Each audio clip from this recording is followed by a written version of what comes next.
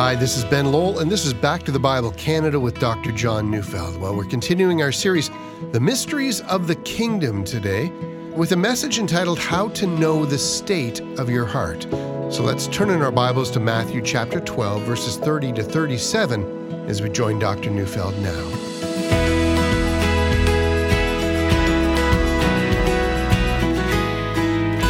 I'm reading Matthew 12, 30 to 37. Whoever is not with me is against me, and whoever does not gather with me scatters. Therefore I tell you, every sin and blasphemy will be forgiven people, but the blasphemy against the Spirit will not be forgiven. And whoever speaks a word against the Son of Man will be forgiven, but whoever speaks against the Holy Spirit will not be forgiven, either in this age or in the age to come. Either make the tree good and its fruit good, or make the tree bad and its fruit bad, for the tree is known by its fruit. You brood of vipers, how can you speak good when you are evil? For out of the abundance of the heart the mouth speaks.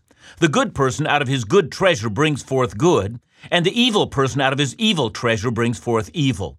I tell you, on the day of judgment, people will give an account for every careless word they speak, for by your words you will be justified, and by your words you will be condemned.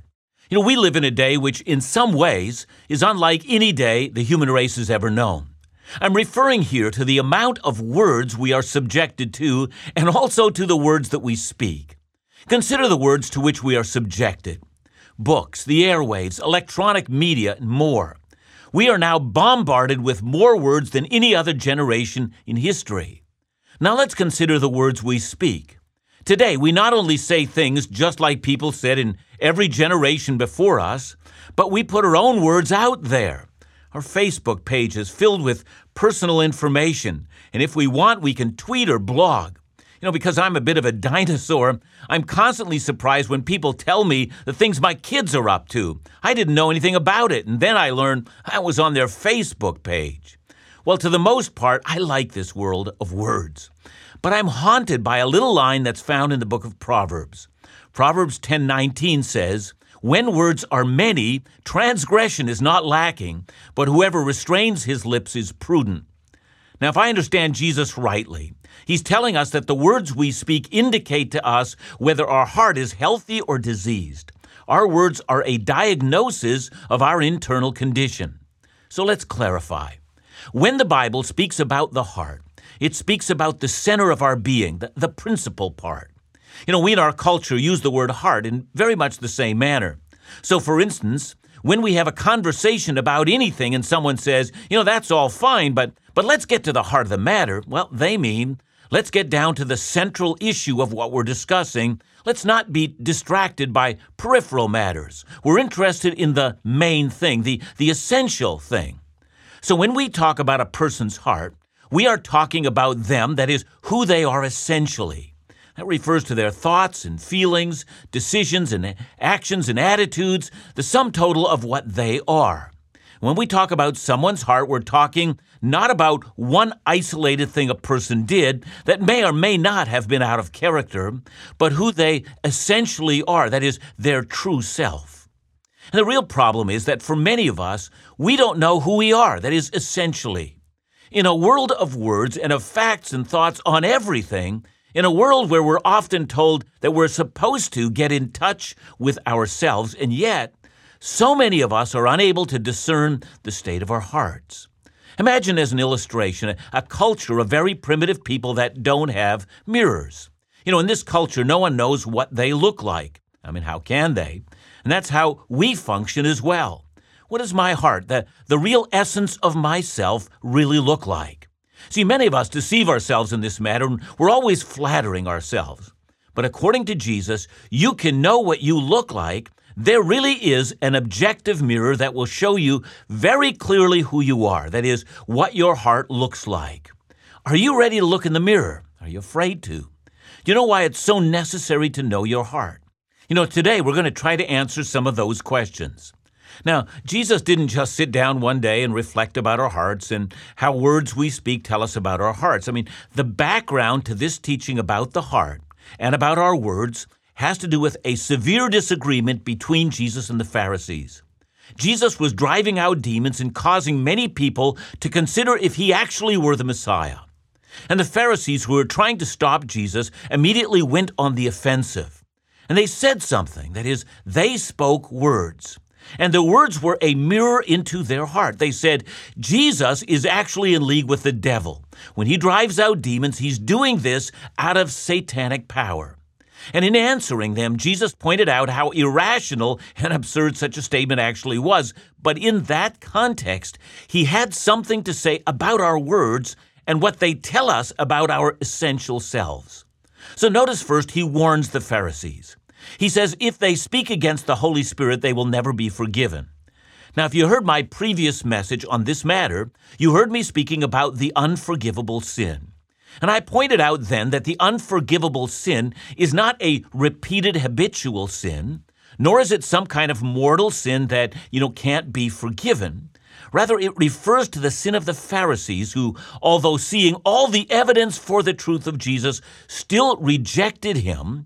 They knew the truth, but chose to be defiant of the truth and lead others astray. They knew Jesus was sent from God, but their hatred of him overcame everything else, and so they spoke words of condemnation of Jesus and attempting to stop him, and attempting to get people to stop believing him as well. Now, that didn't mean the Pharisees thought of themselves as bad people. In fact, they were just the kind of people who had no idea what they really looked like. See, if you'd asked them, what's the state of your heart, or what kind of a person are you? Well, they would have said, we're righteous men. And the reason they thought that is, in their estimation, they had kept the law of God. I mean, they knew there were 613 different laws in the Old Testament, and they would have told you that they had learned to become blameless. So even if they occasionally said the most outrageous things like accusing Jesus of being in league with the devil, yet in their heart, at their essence, well, they thought they were righteous. So behind all of this discussion is one that should interest us as well. What makes a person good or bad? At heart, who are we? Because we don't have a mirror that looks at our heart, how do we get insight? In Jesus' dispute with the Pharisees, he outlines how to track or how to examine how we're doing spiritually. He holds a mirror to our hearts, invites us to take a look. First he says, there really are objective indicators to the state of our hearts. Look again at verse 33. Either make the tree good and its fruit good, or make a tree bad and its fruit bad, for the tree is known by its fruit. So please notice what Jesus doesn't say. He doesn't say, some trees are simply bad and some are simply good. Rather, he says, make a tree good or make a tree bad. Trees are made to be good or bad, and that has a lot to do with how the tree is cultivated. See, I want you to hold that thought for now, and we're going to return to that. But for now, let's just notice that Jesus notes that a tree is cultivated to be either good or bad. And then he makes the next point. Examine the fruitfulness of the tree, and you'll see how it was cultivated. In other words, you don't need a report on how the farmer worked on the tree. You need only to walk up to it and examine its fruit. You can know everything about the history and the progress of that tree by simply reaching out and inspecting the fruit. The fruit itself is the objective indicator of how well the tree is doing. Okay, but what is the fruit and what are we talking about? Well, in the context of the passage we're reading, fruit has to do with what the Pharisees are saying about Jesus. They've just said, this man has been led by Beelzebul, the prince of demons. That statement, those words were fruit. Their statements about him was an accurate indicator of how their heart was cultivated or the kind of men they had become. Now, of course, the image of fruit comes up more times in Jesus. For instance, in Matthew 7:15-16, he said, beware of false prophets who come to you in sheep's clothing, but inwardly are ravenous wolves. You will recognize them, he said, by their fruits. Are grapes gathered from thorn bushes or figs from thistles? So the teaching of the false prophets and their action and how they impacted others, well, that was an accurate depiction of who they actually are. I mean, no matter what they tell you about themselves, their fruit is the picture of their heart. The outside external action accurately reflects what's on the inside. When Paul in Galatians 5 mentions the fruit of the flesh, well, he includes things like sensuality, jealousy, and fits of anger, strife, and so forth. And then he contrasts that with the fruit of the Spirit, which includes things like love and joy and peace, patience, and so forth. And in each case, the fruit, which are the actions of a person, tells you the health of the tree, or to put it in our terms, the health of their heart. If you want to know who someone is in their essence, that is, who they truly are, examine the fruit, or examine what they say, then how they act.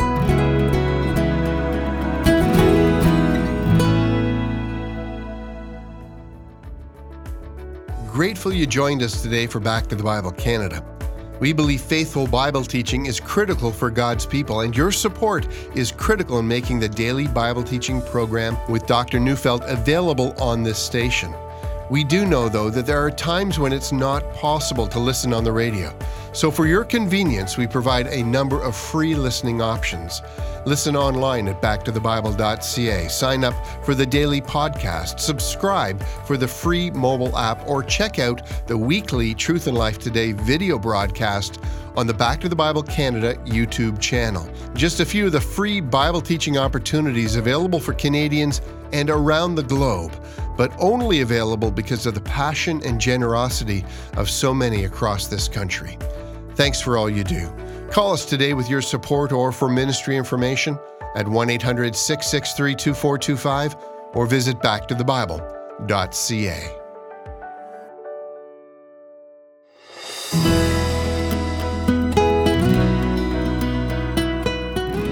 Some of us struggle with Jesus' statement that a tree is known by its fruit, or to put it, I guess, another way, our external actions are an accurate reflection of our internal character. And some of us don't want to believe that. And we talk about acting out of character. We want to make the point that sometimes we say things or do things that are, they're hiccups or brain cramps or little bits of insanity. And of course that can be, but we might be surprised that others see a repeated pattern where we quickly discount it. But of course Jesus is not done. Look again at verse 34. You brood of vipers, how can you speak good when you are evil? For out of the abundance of the heart, the mouth speaks. Now you notice that Jesus is building on his theme. The words that a person speaks on top of the actions that people do, well, they're an accurate indicator of who the person is, that is, their essential being. Now, I want you to notice the word translated in our translation, the ESV, as abundance, out of the abundance of the heart. Now, probably that word might have been better translated as surplus or overflow. So what comes out of your mouth is from the surplus or the overflow of your heart. And the image is quite profound. It's not that Jesus was telling the Pharisees that they had a bad inner character and therefore they were speaking bad things. The image, that's more troublesome than that. Let me quote to you from John Chrysostom, who was commenting on this passage. He said, "The tongue, through shame, often does not pour out all of its wickedness. But the heart, having no human witness, fearlessly gives birth to whatever evils it will. So when you hear a man speak wicked words, do not suppose only so much wickedness to be in him as his words display. Instead, imagine the fountain to be much more abundant. For that which is spoken outwardly is but the superabundance or the surplus of that which is within." In other words, the mouth only speaks of those things that overflow from the heart. It's not the ultimate expression of the heart. So imagine a volcano like Mount St. Helens. When it blew, it didn't pour out all the lava that existed underneath it. It only blew out the overflow or the surplus. So much more is still in the earth. This is but the surplus, not the full amount. The same may be said about all of our words. They're the overflow, not the depths of what the heart is made out of. Now, at this point, we need to take a bit of a detour from this text and speak very plainly. See, if you're a believer, you've received a new nature, and because of that, you need to cultivate that new heart. A passage like Philippians 4 verse 8 is essential for all of us. It says, "Finally, brothers, whatever is true, whatever is honorable, whatever is just, whatever is pure, whatever is lovely, whatever is commendable, if there is any excellence, if there is anything worthy of praise, think about these things." See, here's the issue. No one but God knows what you're thinking about and how you're cultivating your inner self. It's easy to allow our inner thinking to become dominated by things like rumors and slander, anger, envy, revenge, ungratefulness, lust, sexual impurity, bitterness, greed, and want. No one but God knows that these kinds of thoughts are nurtured and watered, and they grow and are pruned deep within us. We think the thoughts within us are safe, that they're safely walled in. On the outside, we can easily give a different face, but eventually that tree will bear fruit. Or to use another image, the depths of the heart will overflow.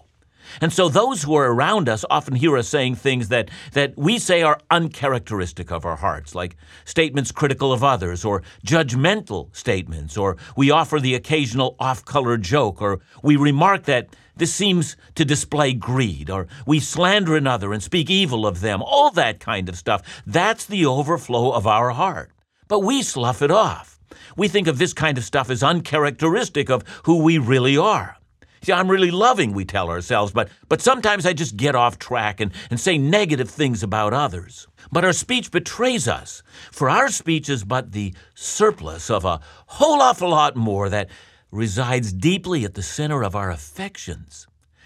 But if, on the other hand, we're cultivating what is pure and lovely rather than that which is impure and ugly, that also has an overflow in the kind of thinking we have.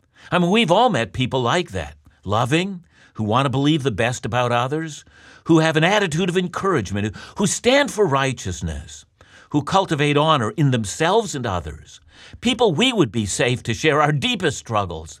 It works both ways. Whether good or evil, our words actually betray us. So to the Pharisees, Jesus simply tells them that their words are giving them away. When they slander him, they reflect but a surplus and overflow of what's in their heart.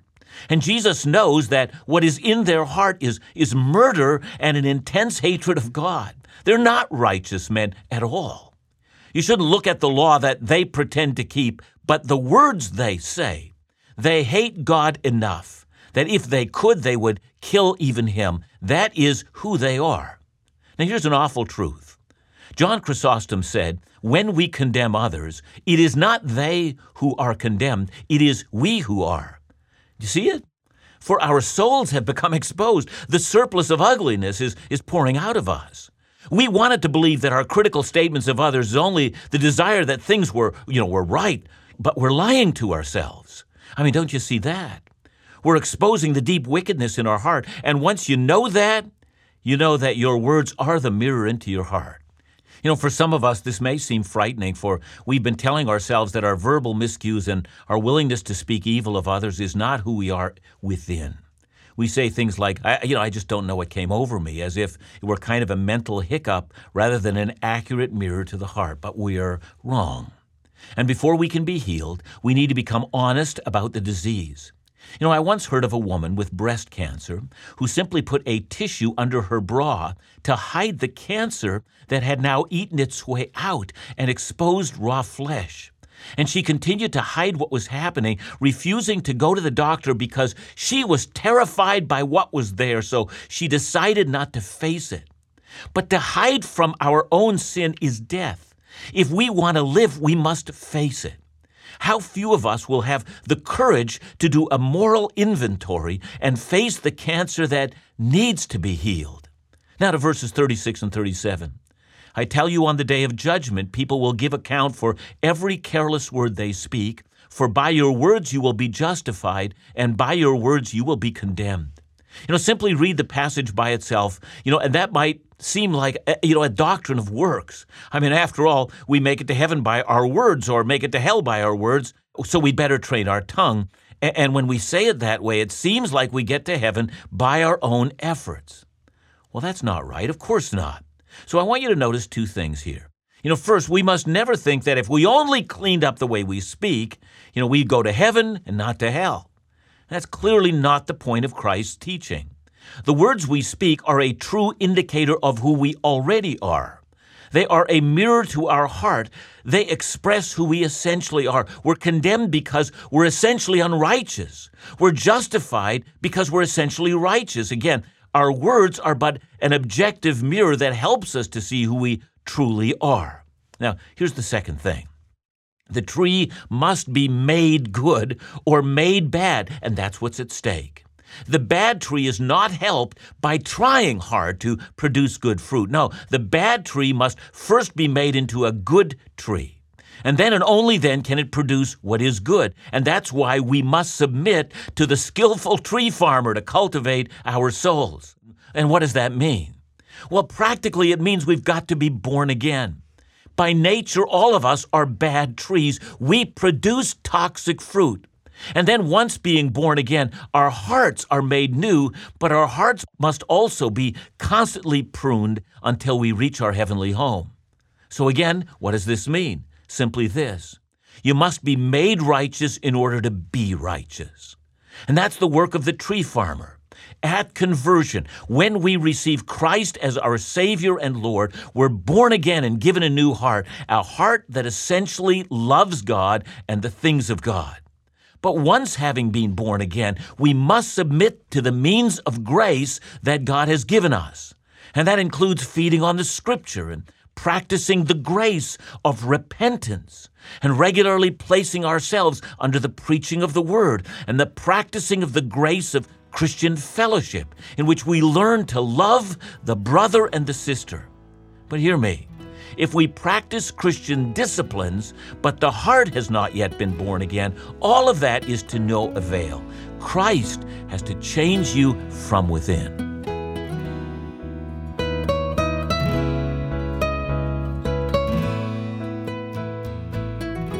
Well, John, you've caused a lot of thought in my own mind and my own heart and the things that I say, and I need to examine those things. But what would you say to somebody that says, that's just who I am. That's just how I've been created. I mean, this sort of idea that just accept me the way I am. Yeah, I think that gets said so often. And it's said really because we discount the sin that lives within us. But, I know that we're born into sin, but we also need to grasp a hold of the truth that we have cultivated our sin. That is, who we have become is because we have cultivated a tree to be this way. In our imagination, in our thoughts, we have cultivated wickedness. We have thought, evil thoughts about others. We've treasured lust in our hearts. There are all sorts of things that live within us that we have willingly and freely chosen. And every once in a while, that evil just leaks out, and that's what Jesus is talking about. So when we say, this is just how I am, let's be honest. That's who I have become. Thanks so much, John. Remember to join us again next week, right here on Back to the Bible Canada, where we teach the Bible.